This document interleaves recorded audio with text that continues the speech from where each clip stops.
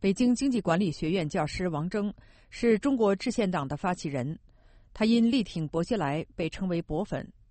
王铮11月11号接受了美国之音的专访，就成立中国至宪党的时机选择、目的、为什么让薄熙来当主席等问题做了回答。王铮说，成立中国至宪党的初衷是因为薄熙来的案子整个处理过程都存在严重违法，前期是个人呼吁，但势单力薄不起作用，因此就想到成立政党。那您为什么想起来成立这党？它目的是什么呢？很简单，不因为薄熙来这个事情，当然就说很直接的是薄熙来这个事儿引起的。那我能坚持到能为他成立政党，是因为我认为这件事它的社会意义非常大。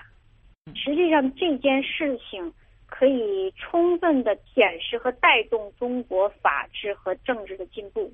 王铮从薄案开始就追踪他的进展，试图发现执政党在整个过程中是否存在违反法律的行为。结果发现是执政党一直在不守法，开始是程序上不守法，后来又是实质上不守法。他也一直在发出呼吁，要执政党改变处理薄案过程中他所说的违宪做法。王铮发现个人的呼吁无法让高层做出改变，经过反思，王铮认为高层在处理薄案的过程中，表面看是法律问题，实际看是政治问题，因此要用政治手段解决，那就是成立政党。薄熙来主政重庆期间推崇毛泽东，大搞运动，并被批评人士指责为黑打，违反宪政精神。对此，王铮却看不出什么讽刺意味。他说，如果说薄熙来打压结社自由，那是因为当时有个组织私造武器。薄熙来在重庆打黑的时候，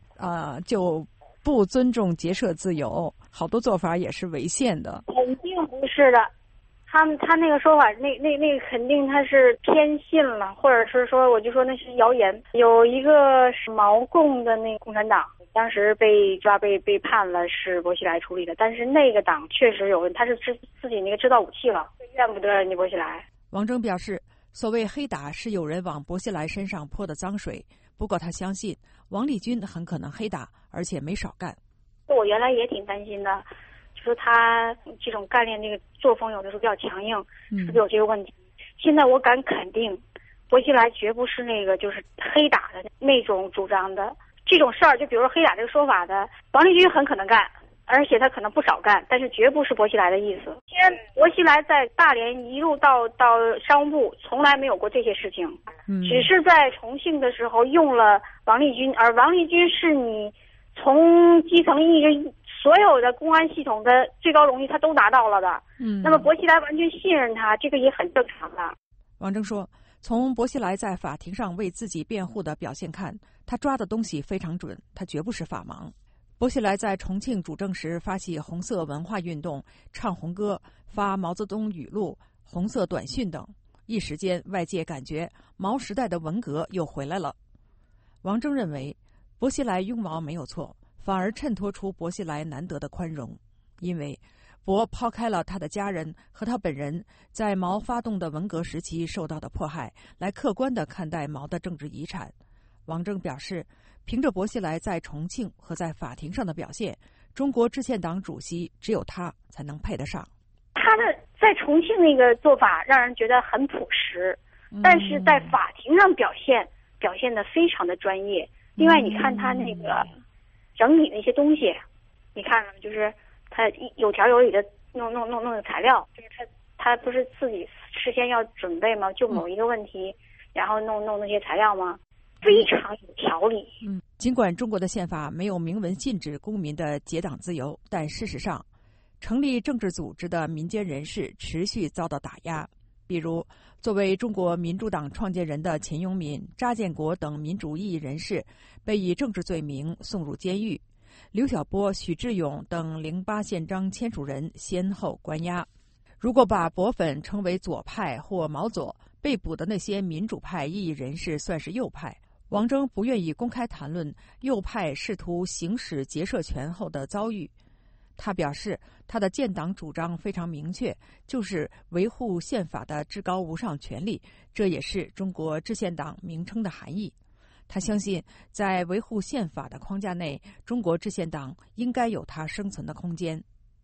按照王铮的理解，至今中国还没有任何法律约束新政党的成立，因此成立政党不需要登记注册，也不需要审批。他认为，成立政党是目前中国法律允许的最自由的结社方式。他提到，执政的共产党和8大民主党派至今没有注册，就是这个道理，是正常的、合法的。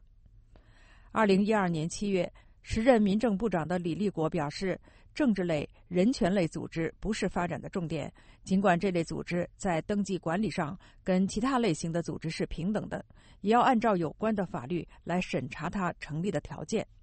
王铮说，到目前为止，在筹备成立中国至宪党的过程中，遇到一些小的麻烦，比如他跟申请人之间的电邮往来常常有相互收不到的情况发生，可是邮箱却显示邮件已经发出。